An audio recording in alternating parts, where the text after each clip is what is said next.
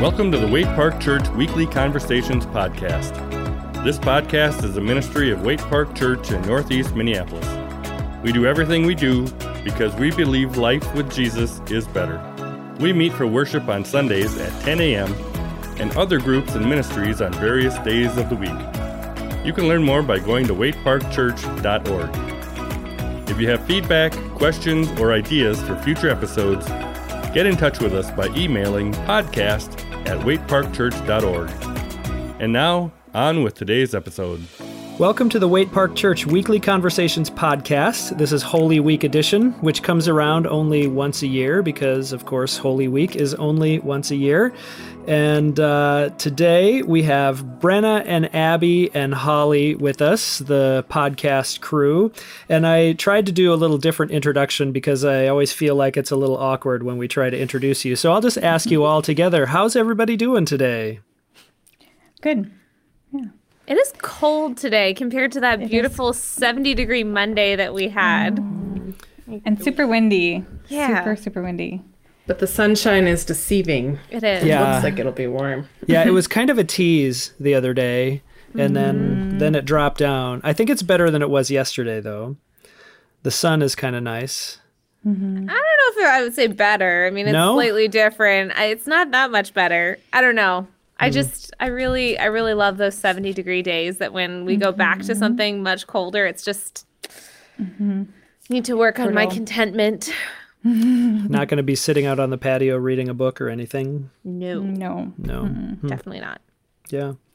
Well, I have a couple of bits of news. The first one, I ordered a pizza oven.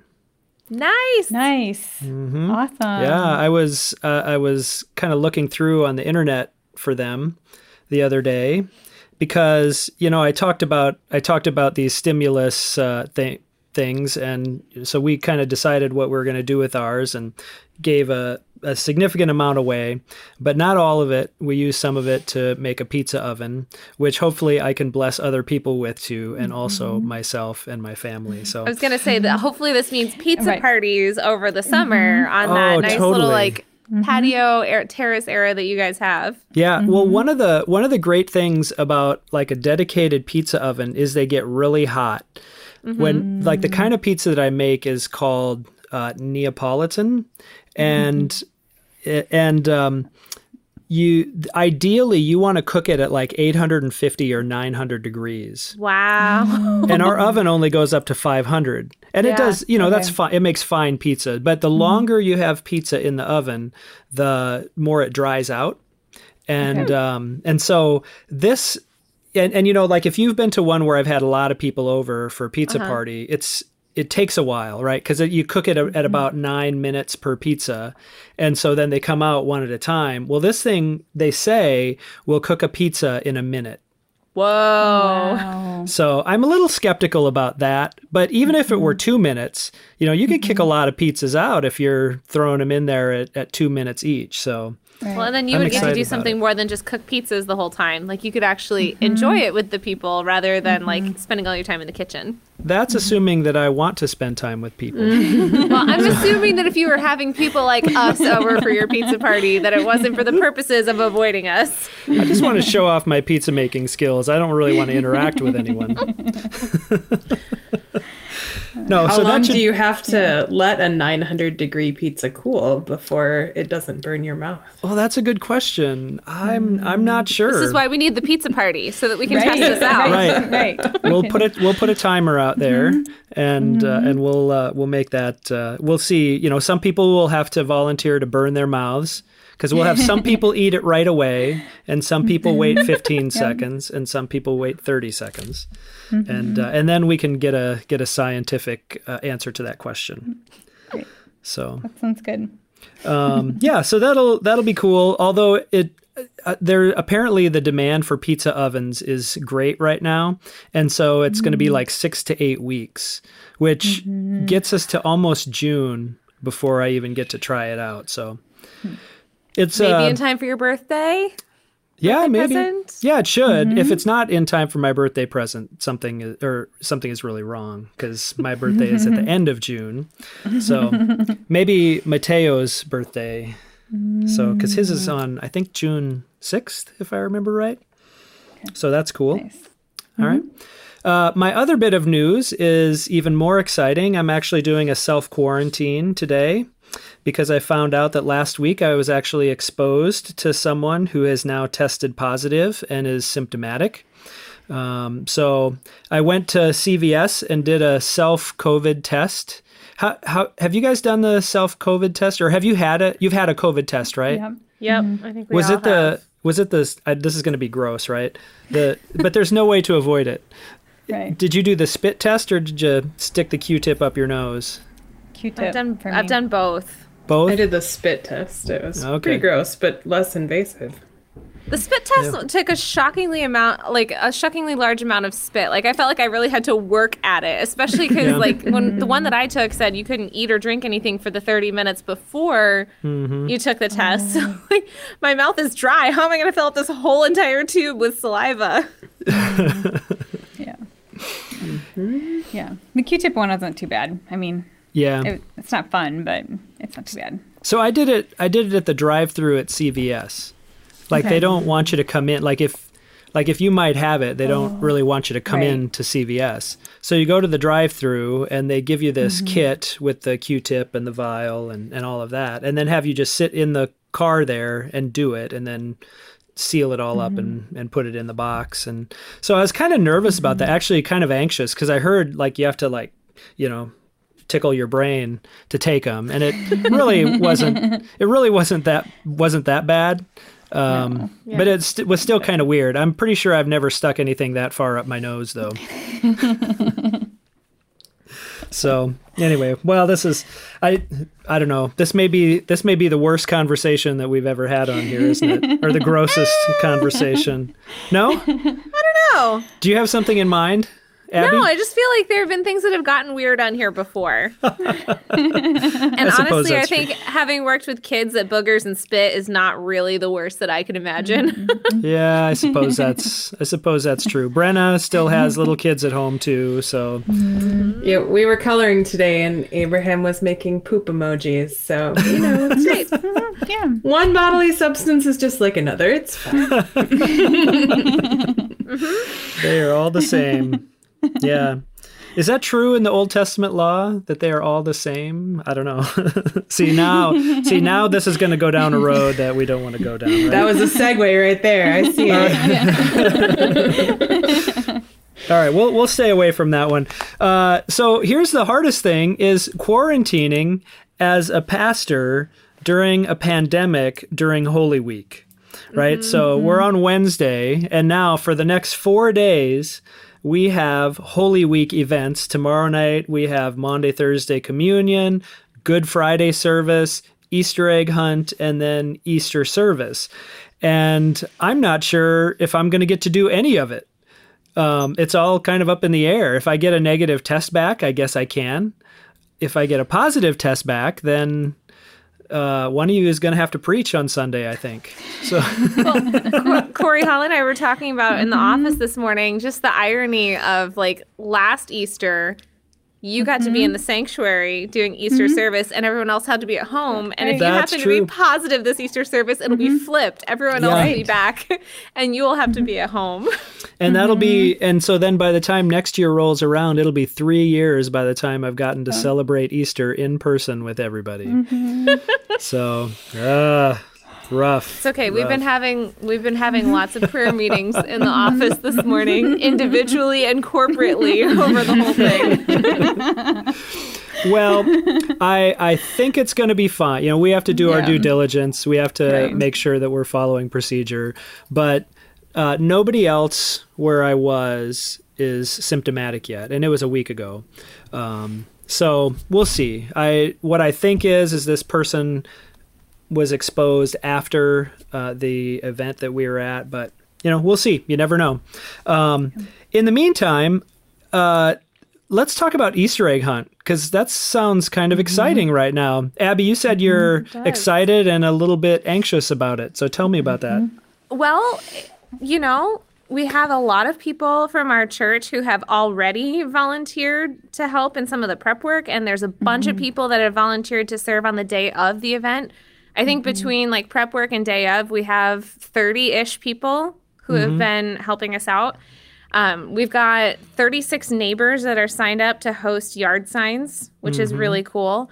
Almost 100 pounds of candy donated. This past Sunday, we stuffed 800 grab-and-go activity kits and 300 treat bags to get ready for all these kids. And I'm excited, but Holly keeps giving me updates on the numbers of people who registered. And I think we're up, over 170 tickets? So we're at 168, and I just got an email as we've been having this conversation. So of course. Somebody else. So we're at 170 right now. Yeah. I don't remember, because we did, I think, do a pre-registration when we did it in the park. The last time we were able to do it a couple years ago, and I think we had 300 some kids, plus parents and grandparents and all that up at Waite Park, and it was so cool. It was like a huge really neighborhood event, and now we're like taking the whole neighborhood, not just the park, which will be really cool. But hopefully, people when they turn in their pictures aren't all doing it at the same time. Well, we've got some plans for how we're going to keep people socially distanced while they're waiting in line and kind of facilitating things. Lots of chalk marks on the ground like people are used to, and masking and hand sanitizer. I think if we can keep things moving the way we have it planned, we should be able to get people in and out of that prize hub pretty quickly so that they can enjoy their time but also not turn it into a super spreader event. I was telling you, Corey and Holly yesterday, I found like a Google Maps feature where I can plot out all of the different places where we have signs in the neighborhood, both ones that like people have signed up to host and ones that like we're placing out there just in more public areas. And I think we have one on every single street in the neighborhood except for one. There's one over by Stinson that I think we're missing. But other than that, we have representation on every street in the neighborhood. Really? Yeah. One by Stinson or on Stinson? Maybe I know someone. Well, see, now I'm going to have to pull up my map and figure out which one it is so that I can tell you for sure. We could probably do it some other time, too. Yeah, let's do that another time. Okay. Well, I'm glad you're working on those details and not me.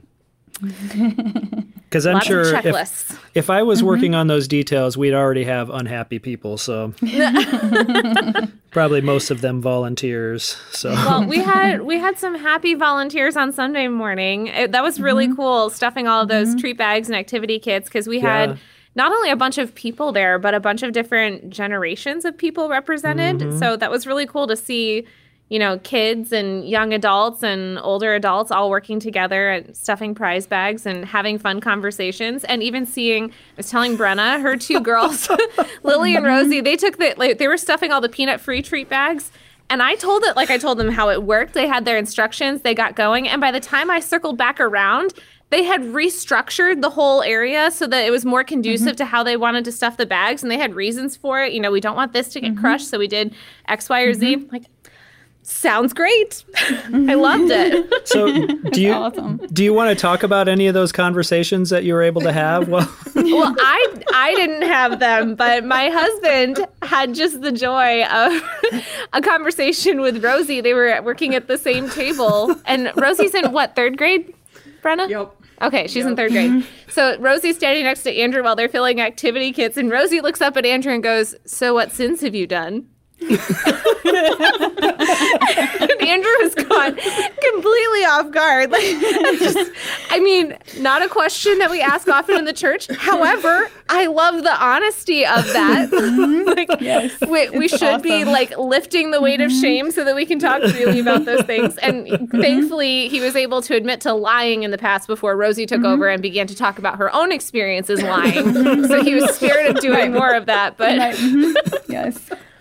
There was a good conversation at your table too, Corey, because you guys were stuffing the Easter egg catapult. Yeah. And you were talking about the physics behind it. And John Koloff was also at your table. So having John kind of help explain the physics behind this catapult thing. There were lots of good conversations. Yeah, that's both true. About physics and sin.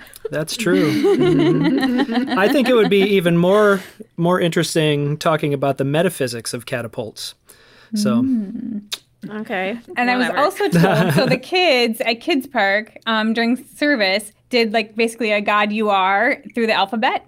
And the last one is God you are in the zone. And I also heard that was a Rosie suggestion, which I think is awesome. It is absolutely awesome. God is in the zone. They had to come up with a word for every letter of the alphabet, like describing who God was. And it was actually like, okay, so we did have like God is in the zone. Like there were some kind of funny ones, but they also came up with some good ones that started a bunch of conversations. Like Jessica, for the letter O, she said opening. It's like, okay, so tell me more what you mean by that. And she was talking about, like God through Jesus opened the way for us to be in relationship with him, and he opens our hearts. Like she had really good reasons behind her choice. And then another kid, when we were doing the letter J, said God is Jesus. So then we got to talk about the Trinity, and we had some good conversations in Kids Park. Nice.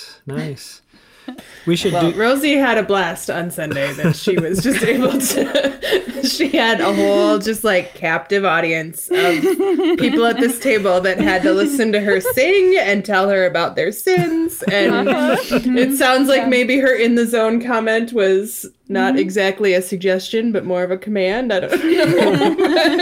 Did she keep people's confidence when they confessed their sins to her, or did they? Know. Do you know everybody's sins now? It was group share time. Absolutely. Yeah. And then Rosie started talking about like stealing money from me, and I'm like, what? And she's like, you know about that? I'm like, no, I don't. And it just kind of went from there.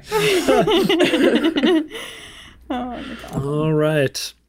Well, it's good. Tomorrow night we're doing Maundy Thursday communion, and it's going to be a reflection on the prayer of confession that we do and kind of an absolution of sins. So when people confess, he is faithful and just and will forgive us our sins and cleanse us from all unrighteousness. And so that'll be cool. Rosie will be leading that station. Yeah, that's right. Tell Andrew Corey's got him covered. Yep. Well, okay. So let's get into the topic for today. It is Holy Week, and I've been working on the sermon, and so you guys kind of get to help me craft an Easter sermon here.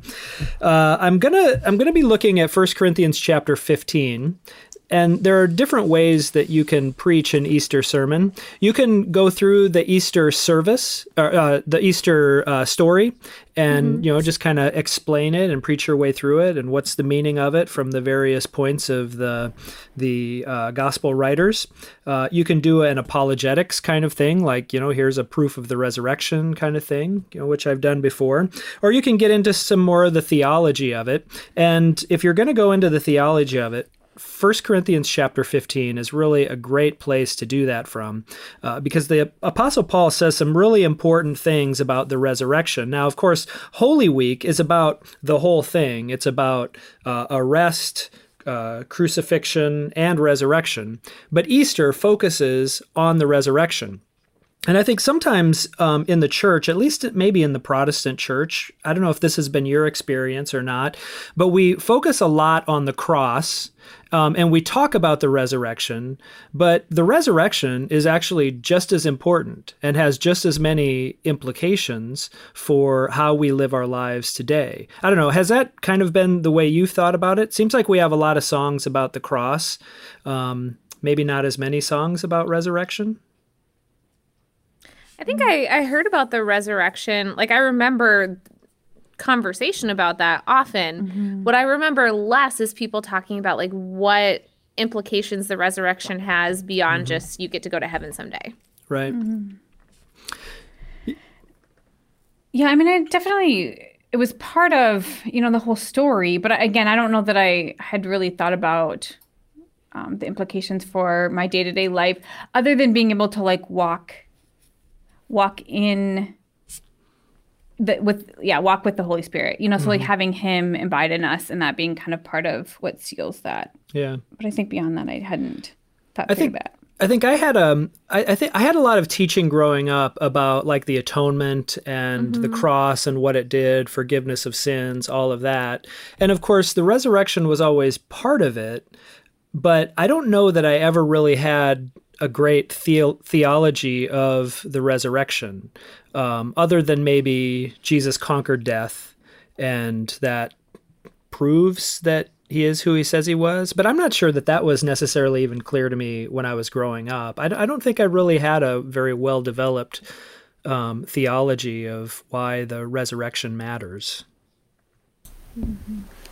I think in the Pentecostal church where I came from, that verse, the power that raised Christ from the dead now lives in us, is like huge. So the idea that like not only does Jesus have the power over death, but that's what the Holy Spirit is in us. And in a lot of my upbringing, it geared and veered off towards name it and claim it a lot of times. But I think that at least in that wing of Protestantism, we definitely talked probably more about that than about necessarily even the cross. I mean, the cross was our sins are forgiven, but like now what do we do with that after?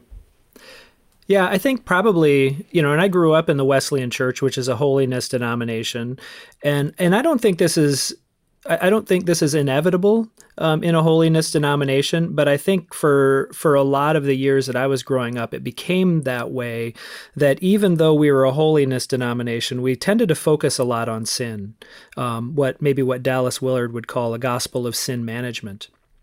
And so, we had a lot of guilt and sorrow for our sins, and not necessarily a lot of great understanding of grace and what it means to be forgiven and to live free, and all of that. And I think that's something that certainly I think I've recovered, and I think I'm glad that our tradition, I think, is starting to recover as well. I think, every tradition probably ebbs and flows and goes to various extremes back and forth, and probably all of them live in a tension somewhere between those two extremes, and it's a lot of times hard to hold that tension there, which is why we go to those extremes. So, well, let's focus a little bit more on the resurrection today. And so I want to kind of walk through 1 Corinthians chapter 15 a little bit. Now, the book of 1 Corinthians itself is an example of a very messed up church.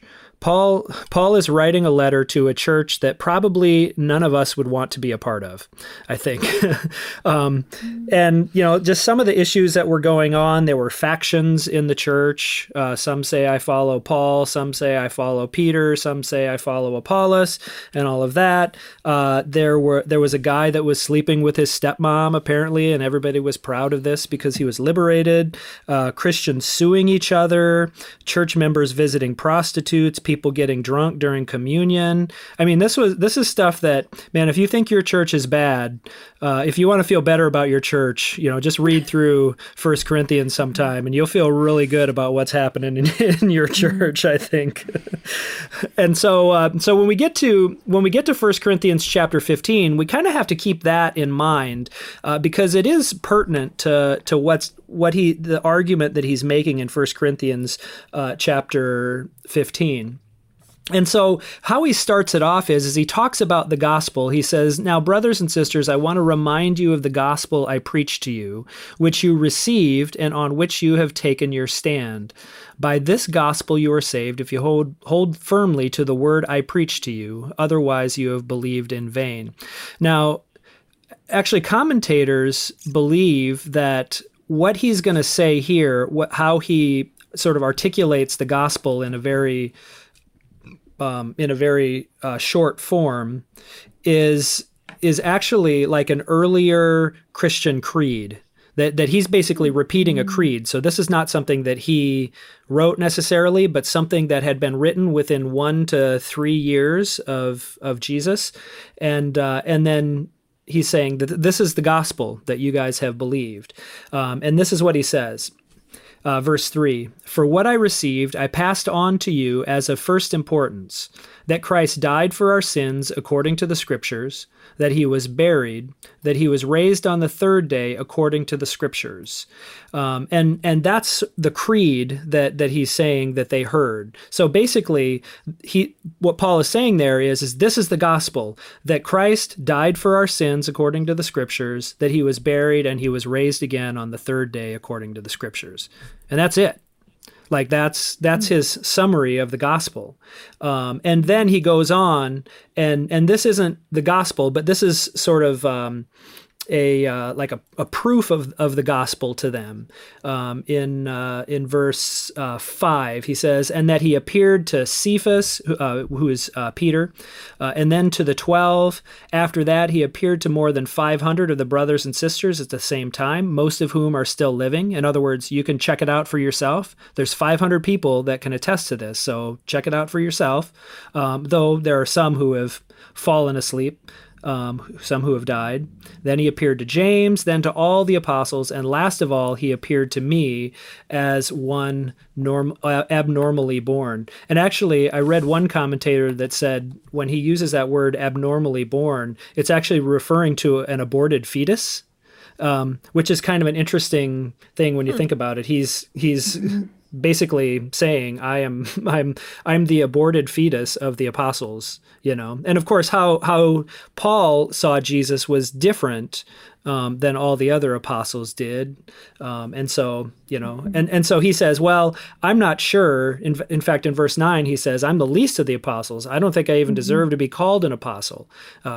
Part of it was because he wasn't from the beginning. But second, because he persecuted the church of God. So there's he's ashamed of that.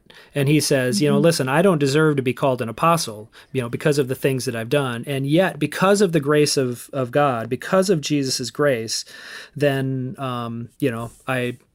I've been called, I've been chosen to be an apostle. Okay. So in other words, this is the gospel. Tons of people have seen Jesus. And what's important, and we'll see this a little bit in 1 Corinthians 15, is that tons of people saw Jesus in the body.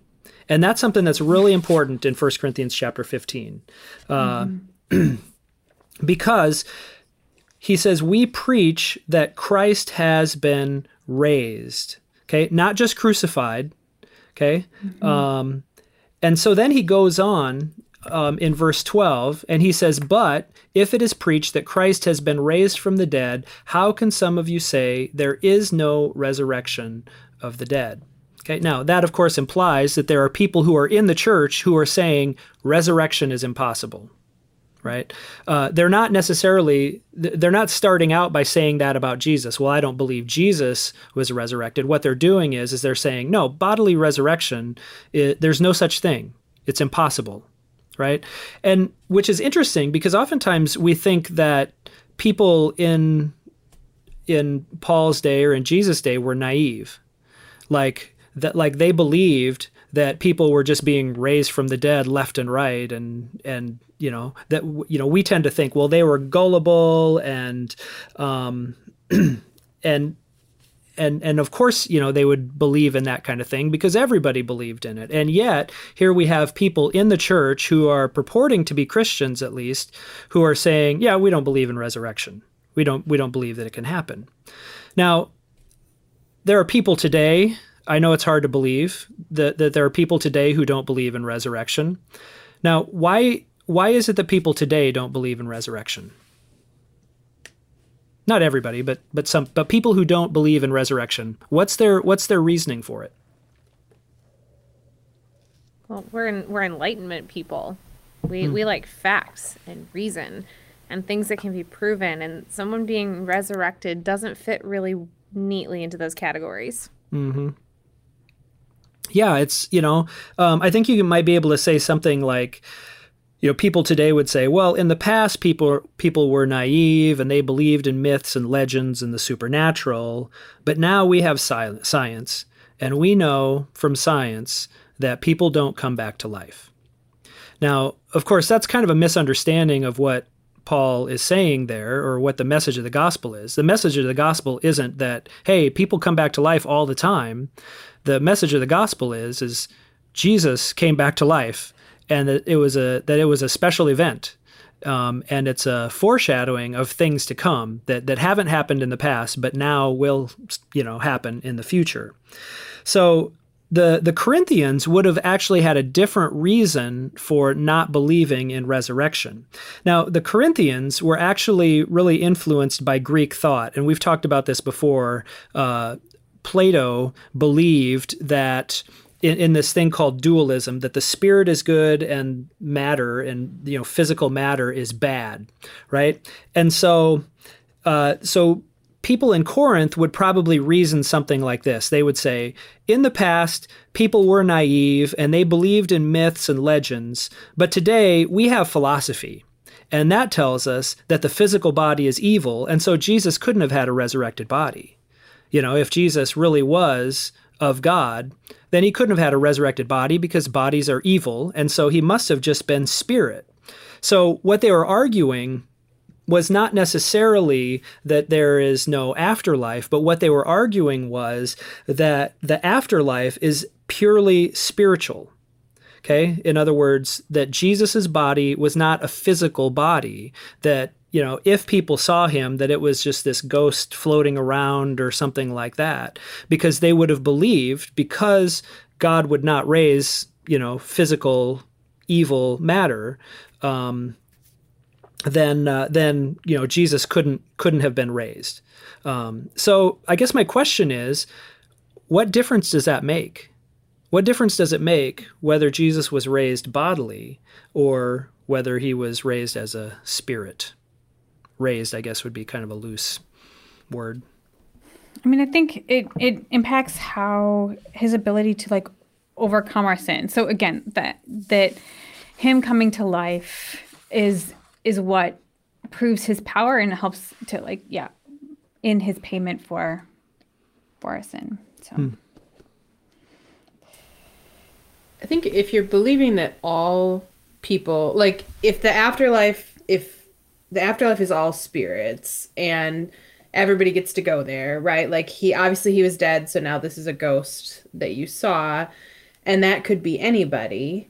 Then Jesus is a martyr, right? He's not the Messiah. And so you had so many, people that came as false messiahs or came as prophets and were killed by the religious establishment or the Romans or whatever power they butted up against. Right. And you see that moment in the disciples when they're locked in the room after he's gone. They're like, what did we just do for 3 years? What have we been following? We thought this was a thing, and now he's gone. And if he doesn't come back, we see Peter and the disciples fishing, right? If he doesn't come back, they go back to their old life. If Jesus doesn't raise and he doesn't appear to Paul, we see him wiping out Christianity, right? It becomes this little cult that probably ends right where it began in Galilee. And possibly you've got, it's in Christ's resurrection, it's in him defeating death and coming back, that all of a sudden everything that he has done and said is true, and it's more powerful than the forces that killed him. Right? Yeah. I think too, part of the curse that we see in Genesis 3 is that we will face bodily death as a result. Death becomes part of our reality as a result of the fall. And if Jesus wasn't bodily raised, it's almost like he pays the price for our sins and kind of gives us an out from the curse. You might face this bodily death, but your spirit gets to go to heaven. But if he's bodily raised, that's not just an out from a curse. It's a total breaking of the curse and saying, it's a reversal, this, exactly, this no longer holds any power. This thing that has become a reality as a result of sin is no longer a reality. Not only are you forgiven of sin, but there is this curse has been reversed, like you just said. Yeah. What I find interesting about this, and I don't know, I guess you guys can tell me this, when you were growing up, was it your understanding that the afterlife was disembodied heaven? I mean, so in the Catholic Church, we talked about purgatory. So that was basically kind of what, there was purgatory and then, yeah. So it was all of kind of some of that. Mm-hmm. So did you, when you thought about that, did you think about it as a spiritual existence? Like it's your soul that survives? Yeah. Right. Yep. It's definitely spiritual, your soul. That your body stays here and, decomposes and the rest, your soul is what survives. Yeah. I mean, I think I was taught about like a new body, when we're given new bodies in heaven. And I think, that was always one of those places where I would ask questions that pastors couldn't answer. Like I would be like, so if we get new bodies, then how come Jesus still had his scars in his hands and feet? And if we get new bodies, then how come he could just appear in a locked room? Do our new bodies, are they real bodies? Are they, and it would just go in circles and they'd be like, stop talking. Jesus loves you. It's done. Go away, child. There's some candy in the office. Just go. What sins have you done? What sins have you done? I think I don't know that anyone explicitly told me that it was a disembodied eternity. I don't know that was made clear. But in retrospect, I have seen in my growing up years and the teaching that I got that it was almost Gnostic in terms of the body doesn't matter. It's just a shell. It's going to disappear. The body doesn't matter. And in fact, you can even treat your body negatively. The body is almost something to be punished while it's here. And it gets to some of what you were talking about the body being evil, even though that wasn't no one told me your body is evil. Right. But just in some of the ways that was talked about, that's kind of what I began to pick up. And that's even conversation. I think some of that is healthy. My physical body is not the entirety of me. But I think what I've come to grow an appreciation of, especially over the past several years, is that my body is not the entirety of who I am, but it is an integral part of who I am. My body has been created by God for good purposes, and it's not just the casing that holds my soul while I'm here on earth. Yeah, it's not just incidental to who you are. It's actually important. And actually, I think this is the case that Paul is making. And, we talked about what's going on in the Corinthian church. This philosophy that they had was actually played into why they were living the lives that they were. Okay, so stick with me here. Remember, we talked about the tensions that we hold, right? So if what Paul is saying is your body matters because resurrection, then what it does is that sort of combats these two extremes. One of them is asceticism. Asceticism means harsh treatment of the body. It means denying all pleasure. And so some people would say, and you can see this, Paul arguing against this in other places in the New Testament. There are some people who would say no sex. Even if you're married, no sex, because your body is evil, and if you're just going to start to give into bodily desires, and so it's bad, and so just deny anything good. Don't have sex, eat just plain food. Don't try to have any pleasure in life. And somehow, pain or denying ourselves is more spiritual than enjoying some pleasure. Now, of course, there's a kernel of truth in that. We don't want to totally give into pleasure and make that our existence. But at the same time, there's nothing inherently good about pain or suffering or anything like that. So there's nothing more spiritual about suffering in and of itself. Yeah. The other thing that you can do is if you deny that the body matters, and actually, so asceticism would the way that you would come to that is you would say, well, if spirit is good and the body is bad, then you should avoid anything that will attach you to your body, basically, right? So the other extreme then is what we would call hedonism. Okay, and this is, I think, what we see more in 1 Corinthians chapter 13, that the body doesn't matter, and so it doesn't matter what you do with your body. And so then you start getting into people having, guys sleeping with his stepmom. Well, what does it matter? What I'm doing with my body. Christians suing each other, church members visiting prostitutes. In fact, 1 Corinthians chapter 6, the Apostle Paul talks about honoring God with your body. He talks about your body as a temple of the Holy Spirit, people getting drunk during communion. And basically, this is the result of them saying, your body doesn't matter, so hey, all the pleasure that you want in the world, your body is just going to burn someday. It's going to decay. And so what really matters is your spirit. And so do whatever you want. And actually what's interesting is that in many church traditions who believe or think about the afterlife as a disembodied state, that we're going to go to heaven when we die and this earth is going to burn, then not only do we treat our bodies that way, but we treat creation that way as well. So rather than thinking, well, God's creation really matters, that he says it's important, that it's something, then it just kind of leads us to deny it and either go one way or the other. Either we just use the world up or we treat it like trash. Either we use our body up with pleasure or we deny all pleasure. And here Paul is saying your body is actually really important. And so it does matter what you do with your body.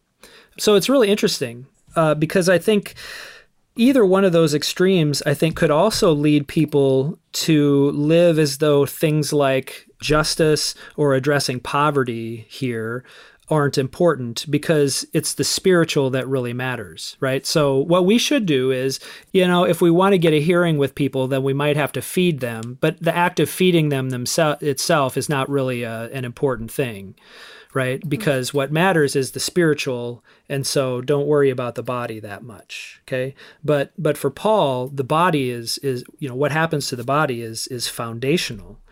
And what he says, or what he doesn't say is what happens here is really what matters, because this life is all we're guaranteed. And if there is life after death, well, that's just a bonus, okay? But for right now, let's just focus here. He actually flips that on its head, and he says, no, actually, our bodies are going to exist eternally in some kind of body, spiritual body, whatever. And so it matters.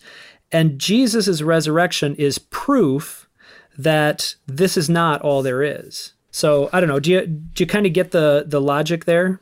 Well, it just seems like at the end of the chapter, he talks pretty extensively about like what's going to happen after death, and that he compares our human bodies on earth to like seeds. And when a seed dies, then it becomes what God intended it to become. And he talks about the perishable versus the imperishable. And like, it seems like, as people started to talk about this resurrection thing, like there was a bogging down of like, what's it going to look like? What's this? What's that? Like, how can that possibly be? And what about the scars? What about people who are decayed or blew up in an explosion? Right. Yeah. Exactly. And he just comes back around to the idea that what we see, you see it other places in scripture, but that idea of like what we see now is just a dim reflection of what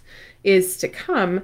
And so I think like, I guess as I was reading this, like I took a very different reading on like why it was important. Like I guess I didn't take from this that like we need to think that our bodies are going to be resurrected. Like, and I guess that's a different thought to me than what I think I've believed. So I'm not sure if that's like where you're headed, or like I guess I'm maybe wondering like when he's talking about resurrection here, I guess to me, it seems like he's talking about spiritual resurrection versus like that our bodies are not going to decay, but that they're going to be resurrected. And I think like the fact that Jesus's body was resurrected is really important because his body was killed by, he was martyred and his body was killed by religion. And later on in this text, it talks about how, well, let's see, where is it?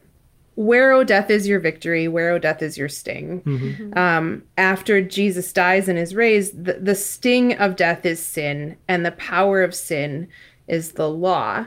And when Jesus is killed but then brought back, when you talked on Sunday about the temple and how like Jesus became the temple, right? And his body became that thing. And when you were talking about like, there were 3 different parts, there was the outer court and the inner court and then the Holy of Holies. And like, I just was thinking about where it says, you know, and now in Christ, there is neither Greek nor Jew. There is neither slave nor free. There is neither male nor female, right? Like in Jesus, because his body was resurrected, all of us now have a temple that is totally different and free from the law and free from the entire system. And if the system killed him and he didn't come back, then all of our hope is in vain because we're still in that old system. You know, like that's the heartbeat of what I feel like Paul is trying to say. Well, and that's what he says earlier on. He says, if Christ has not been raised, our preaching is useless and you are still in your sins.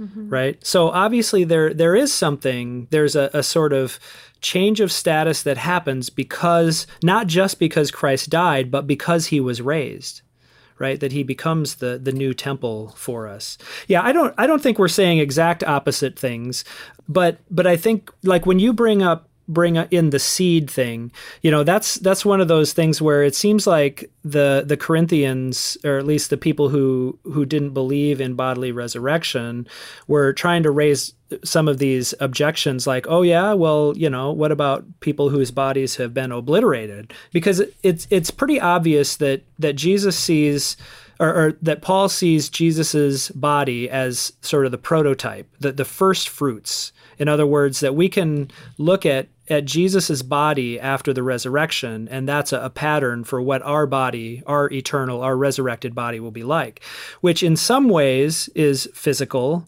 because he eats and he shows up and he lets people touch him. He still has the scars, but also it's spiritual in that he shows up in locked rooms and appears to people seemingly out of the blue, you know, so it's a different type of thing.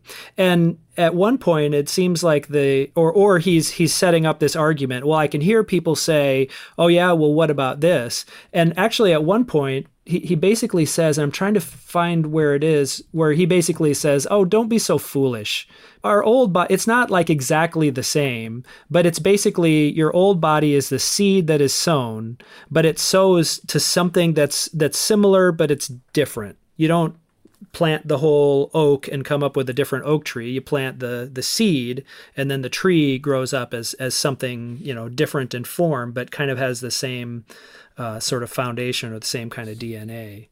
So yeah, I think there are kind of elements certainly to what you're saying, Brenna. I think that's very true.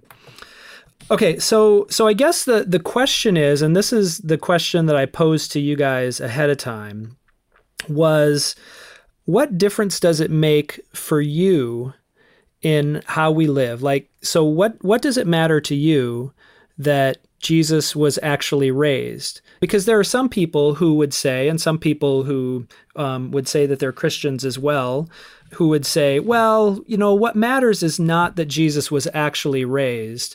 What matters is that we can be inspired by the story of someone who gave his life and then raised to new life, or there's life in death, or, you know, something. So it's all about kind of inspiration. It's not about Jesus actually dying and being raised again, you know? So why is that important for you? I think I come back to that verse that the power that raised Christ from the dead is alive in me. And I think, yeah, that where then death is your sting, if Jesus has defeated death and if he came back to life, and if the power of God is so all-encompassing that not even death itself can be subdued or can subdue it, then we have that power. And when Jesus talks about what you loose on earth and what you bind in heaven. And when the Holy Spirit falls and you know, there's not one part of science or like physics that matters when the power of God is in control, because with a word, he speaks reality. Like, if that's true and that power lives in us, then like when we pray, things change. And when God speaks, especially like if we will listen and do what we see him doing, like we can right wrongs that seem impossible, and he can make ways where there weren't ways. And if he was just a prophet that said nice things, like Elijah was a powerful prophet, but his life didn't give me power. And like the resurrection of Christ and then the Holy Spirit being brought into earth as our participation in that changes our entire job from being followers to being kingdom bringers, you know? Nice. Yeah. I like that. I think there's obvious implications for us, especially when it comes to hope for the future, not just for ourselves, but I mean, today is the 20-year anniversary of the first time I experienced death when my grandma passed away. And like that was hard, and yet she knew Jesus. And as a result, like that hard memory also becomes a hopeful memory, in knowing that like I will see her again. That's the reality that I have. 20 years ago was not the last time I will ever see my grandmother. Like, I will see her again one day in heaven. And I mean, we as a church, we've had 4, 5 funerals 4 thus far in the this last year? 5 months. Yep. Yeah. I mean, that's hope for our church family too, that because Jesus was raised from the dead, we have hope that we will see those members of our family and of our church family again. But at the same time, I resonate with what Brenna was saying, in that the fact that Jesus raised is the proof that there's nothing that's impossible when God's behind it. When we pray for provision, it's not just because there's a verse in Philippians that says God's going to supply for all of our needs. It's he made that promise, and he backed it up with the power of Jesus raising from the dead. We don't just pray for people to be healed because James 5 tells us to. It's because James 5 is backed up with the power that Jesus defeated death, and therefore nothing is impossible. So we can pray with confidence for these things. Now, it doesn't always happen. We're in that reality of here, but not yet when it comes to the kingdom. But it's still possible. There's nothing that is impossible because of the resurrection. And that's something that gives hope. It's sometimes something that's a little scary when you think about it, and sometimes a little confusing. Like, if there is this power that God has that's living within me, that raised Jesus from the dead, that makes nothing impossible, that makes it hard sometimes when it feels like I'm still facing impossible things and I'm not seeing the power of God in the way that I would like to see it. But it's still a hopeful reality. There is hope there. I'm not just a victim of my circumstances. I'm not just resigned to sitting and suffering for the rest of my life. There's hope because of the resurrection. Yeah. You know, inspiration can be a noble lie, but it's still a lie, right? And when you come to realize that, it's not quite so inspiring anymore, right? But if it's true, then there's, you know, you guys talk about proof. Some people use the word vindication. You know, like Paul says, if Christ has not been raised, you're still in your sins. Well, okay, what is the logic there? Well, if he says that through my death, you can have victory over sin and death, we have no way of knowing whether Jesus actually did conquer sin and death if he wasn't raised. But if he was raised, then that's vindication. It shows that, yes, he does have the power over sin and death. And then we can have confidence that when he says your sins are forgiven and you will one day overcome the power of death, then we can feel confident that it will happen. Yeah. So I think for me, I look at the kind of the verses 22 through 34, kind of just walking through, it talks about how in Adam all will die, but then in Christ all will be made alive. And then he talks through about how Christ is the first fruits. And so I think it's about that life that we have in Christ and the fruit that we can bear because of the Holy Spirit in us, that life in us. And again, reminding us that he has all power. So all that he has destroyed all dominion, authority, and power. And so he holds that. And then kind of going back down to verses 33 and 34, Paul's saying, do not be misled because bad company corrupts good character. And I feel like, so part of our response is he's saying, come back to your senses as you ought and stop sinning. So I kind of feel like our response is living in that light. And part of that is stop sinning, and kind of that he talks about grace, after he's talking, and just that concept of grace and just understanding how it washes away our sin, and so that we can live into that life that Jesus has provided for us, and ultimately has the power to instill in us. Which is the fact, like that highlights the fact that there's nothing that's impossible, because absolutely, when you look at some people, we can almost get discouraged or even apathetic. Like there's no way that person could be changed. There's no way that heart could be softened. There's no way that brokenness could be made whole. Like there are some people that just seem too far gone, but the power of the resurrection is that there is no one who is too far gone. Yeah. Right. Yeah. Yeah. For me, it highlights, I think, the radical nature of what we believe.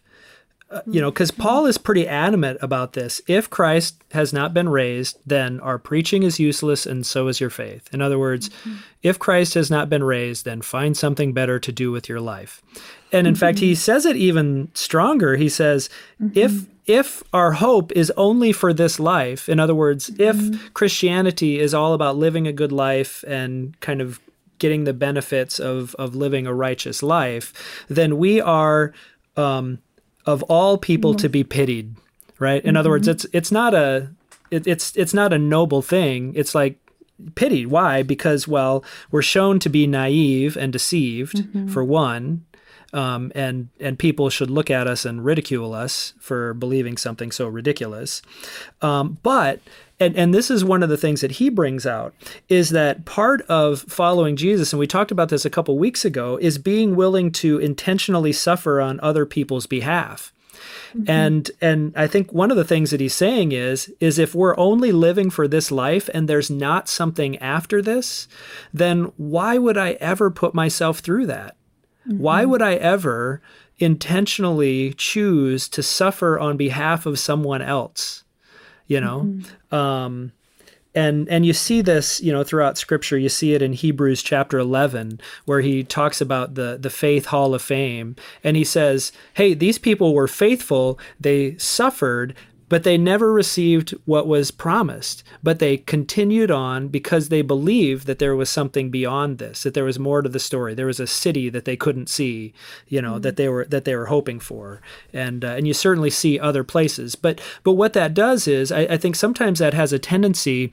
There was an old phrase that people used to say that when you live for eternity, then you're so heavenly minded that you're no earthly good. And I think Paul actually turns that around, and he says, actually, if we know that our eternity is secure, then we don't have to put so much stock in what we receive here, that we actually can invest in other people, that we can actually sacrifice our wants and our needs for the sake of other people so that they can have what they want. And then it also gives us the opportunity then to share gospel as well, that I think is both eternity and it's here. And it's also seeking justice, and it's also feeding the poor and clothing the naked and, giving water to the thirsty. It actually frees us up to care more about people's bodies here, because I'm not so concerned about getting pleasure and riches and all of that here. So it kind of turns it around backwards, belief in the afterlife should not sort of disconnect us from this life, but it actually should make us more connected. We can have a tendency, especially when it comes to things like Easter, to sort of disconnect it and just say, well, this is a tradition that we have, this is a ritual that we do, or this is something that we believe, but we don't really think about how it applies to how we live here and now, or we tend to have a big disconnect between how we live right now and eternity. And actually what I want you to see here is that Paul doesn't see them as disconnected. They're actually intimately connected, that what happens in eternity definitely impacts what happens here, and what happens here impacts eternity as well. And that's the bridge between, when God, who is spirit, came to earth and became physical and experienced all of the things that we experienced and died in our place, took our sins upon himself, that shows that there's a very intimate connection between what is physical and what is spiritual. And I'm not going to purport to be able to understand all of it and all of the implications, but I will say that I've been alive for almost 50 years and a pastor for about 25 of that, and I'm still learning a lot. So anyway, well, I hope that those of you who are listening have enjoyed the conversation. I hope it's given you some food for thought, and I hope it's made you excited to dive into 1 Corinthians chapter 15, and that the power that raised Jesus from the dead, that you will realize that it is at work in you as well, and that you'll utilize that power. So thanks for joining us. We hope you have a great week. You've been listening to the Waite Park Church Weekly Conversations podcast, a ministry of Waite Park Church in Northeast Minneapolis. If you like what you've heard and you don't currently have a church community, we'd love for you to join us. If you have feedback, questions, or ideas for future episodes, get in touch with us by emailing podcast@waiteparkchurch.org.